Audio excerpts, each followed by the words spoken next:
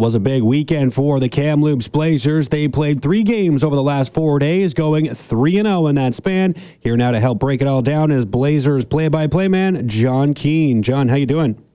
Hey, good morning, Jess. Good to be back on with you here to recap another. It was a good weekend. It was a weekend this team definitely needed.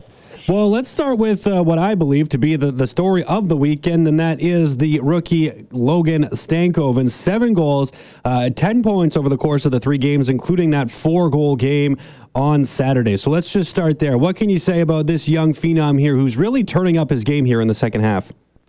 Yeah, crazy stretch for him, and that was a special night. It might be one of those where were you when Logan Stankoven scored 4 goals as a 16-year-old type stories here, and it was incredible. I mean, and the team needs depth like this to come through, especially when that top line maybe isn't going like it should. So he just has a nose for the net. He has a knack for it. His goal started the comeback, kind of gave a spark in that game Saturday. There wasn't a lot going on in that game Saturday for the home team until he scored, and they were able to really rally from there. And it was a special night with the families in town for the Blazers family weekend, and Logan Stankoven put on a pretty good show.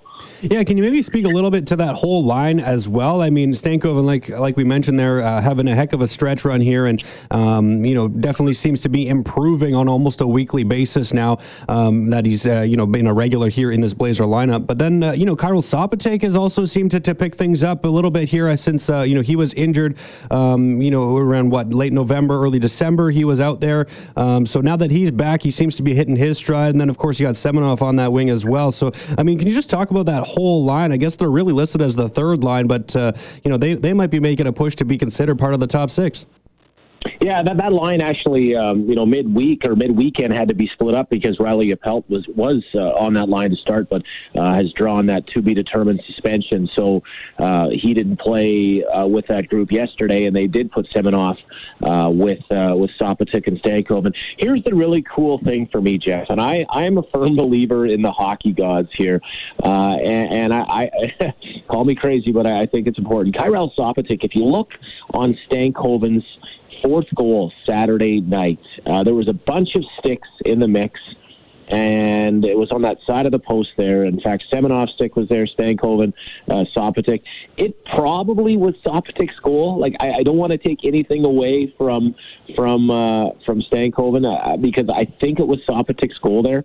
And keep in mind, before that happened, he had not scored since November 9th. Okay, so what did he do? He does the good teammate thing, and he goes right to Logan in that little kind of that scrum after the goal, the celebration, to be like, yeah, no, your goal, your goal. Here's the guy who hasn't scored since November 9th, and he gives a kid a 4th goal when basically, he's trying to snap his own scoring slump. How do the hockey gods repay him? Well, the very next game here, he gets 2 goals and will probably get the hat-trick goal. The Schmiemann goal in the second period likely will be changed to Kyril Sopotyk, so he'll become a hat-trick goal scorer for this hockey team. And I just think that's just a wonderful story there to have Kyril snap out of it with what will likely be 3 goals here when it's officially changed. Yeah, that's some good hockey karma right there, right?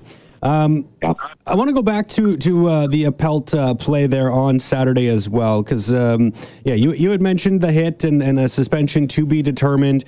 What did you make of the hit first and foremost? I'll get to the reaction from the rest of the line afterwards, but just the hit itself. I mean, it was pretty dangerous looking. It was happened not too far from where I was sitting there on Saturday night. Looked like a dangerous play. It was pretty bang bang, so it was probably a little bit difficult for Appelt to even really try to let up when he was going in for the hit, but it was from behind. So what did you make of the hit? I mean, I wouldn't necessarily call it overly dirty, but it definitely wasn't clean.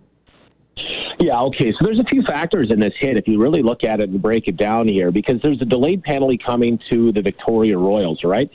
So once the defender, in this case Jacob Haroff, touched the puck, maybe he was expecting the whistle, but the referee is right there as well. The referee actually gets out of the way to avoid contact. And perhaps Haroff is thinking, I touched the puck here, play is over. But the referee, because he had to get out of the way, couldn't blow the play down right away. And Appelt goes and finishes his check. into Haroff, who, if you look at the video, Haroff knows he's coming. He kind of takes a little peek over and sees, but Appelt's a big boy. He still finishes that check. Okay. Yes, it's a major penalty, I think. In this day and age, that's a major penalty. So you have the major. You have what appears and sounds like an injury to Haroff as well. He didn't play in yesterday's game. So you have a major, you have an injury, and you have, in this case, in Riley's case, a repeat offender. So that's three things the WHL will look at here when they're handing down their suspension. I don't want to speculate on a number, but I'm thinking we're probably looking at 5+ for that hit, just based on the track record. But Riley's defense will be, look, play wasn't over yet, didn't hear a whistle. Referee was trying to avoid contact, and I think that might be factored in. Yeah, and it was also one of those plays where the guy who was being hit sort of turned at the very, very last second. Always something that is an issue with these hits from behind, where it's almost like who has the onus to protect themselves. I mean, the guy making the hit has to let up when they see numbers, but you also don't want to be showing your numbers at the last second because it puts yourself in a vulnerable spot, which is always a tough position to really put the refs in. And yeah, like I said, I wanted to kind of get your thoughts on just the reaction afterwards. I mean, I seem to be focusing a lot on Saturday night's game, but there was another line brawl that occurred immediately following that hit. And I mean, man, can you just talk about the leadership of Zane Franklin? I know we've talked about it a lot, but just his reaction after the whole incident took place. He ended up getting in a real good tussle there right afterwards, and then after really, I mean, clearly winning that fight that he was involved in, was really taunting the Royals bench afterwards a little bit too. And I don't know, I just love this guy and what he brings to the team in terms of energy and the fact that he might be small, but he's not willing to drop the gloves. I mean, just what can you say about Franklin? I mean, he hasn't had a great stretch here when we're talking about points. I mean, he's kind of fallen off when looking at the scoring lead, but he's still getting it done in other ways. Yeah, Zane Franklin. I mean, the Royals must have him as this gregarious, larger-than-life figure right now because he finishes hard hits.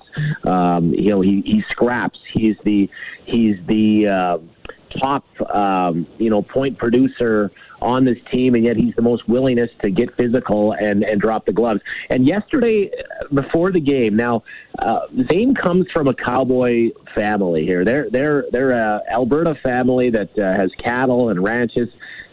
His get up before the game yesterday, I don't know if you're on Instagram at all, but you can go to the Blazer Instagram account. He's walking into the rink. He has like a long trench coat on. He has like a cowboy hat. He's got the thick beard. He looks like the outlaw Josie Wells, like he rolls in full kind of costume almost, paying homage to his cowboy roots. And he just kind of has that. He's looking like he's headed to a showdown at the OK Corral. I just love it. I mean, he's got so much character. And this team feeds off of that, and he's had such an important stretch, and I think maybe he realizes, Jeff, that maybe he isn't putting up the points, so he has to contribute in other ways right now. Yeah, no, he's just a real fun guy to watch play hockey, and it looks like he's always having a real good time out there, whether he's scoring points or not. And it's just a joy to watch. And now that Stankoven's sort of been looking at being the goal scorer or the go-to goal scorer for now, it allowed Zane to kind of focus on some other things. But I'm sure he's going to get back on the scoring sheet here in no time. And I don't know if he can still make a push for that WHL scoring lead. It's definitely switched hands a little bit here with what's his name there from Spokane, really seeming to run away with it at this point. Yeah, I don't have the stats here right in front of me. Adam Beckman. Yeah, 92 points, and Zane Franklin now sitting there with 81. So 11 points back. It's going to be tough to make that up, but nonetheless, just awesome to see a player from Kamloops sitting that high in the scoring, and we'll continue to watch his run. Thanks so much for doing this, John. Big week coming up here for the Blazers too, with that 25th anniversary celebration. So definitely something to look forward to. Yeah, lots going on this week, so we'll be all over it there, Radio NL for sure. Right on. Well, thanks so much, John. Appreciate your time, and we'll do this again soon. Okay, thanks, Jeff. All right, that was Blazers play-by-play announcer John Keane.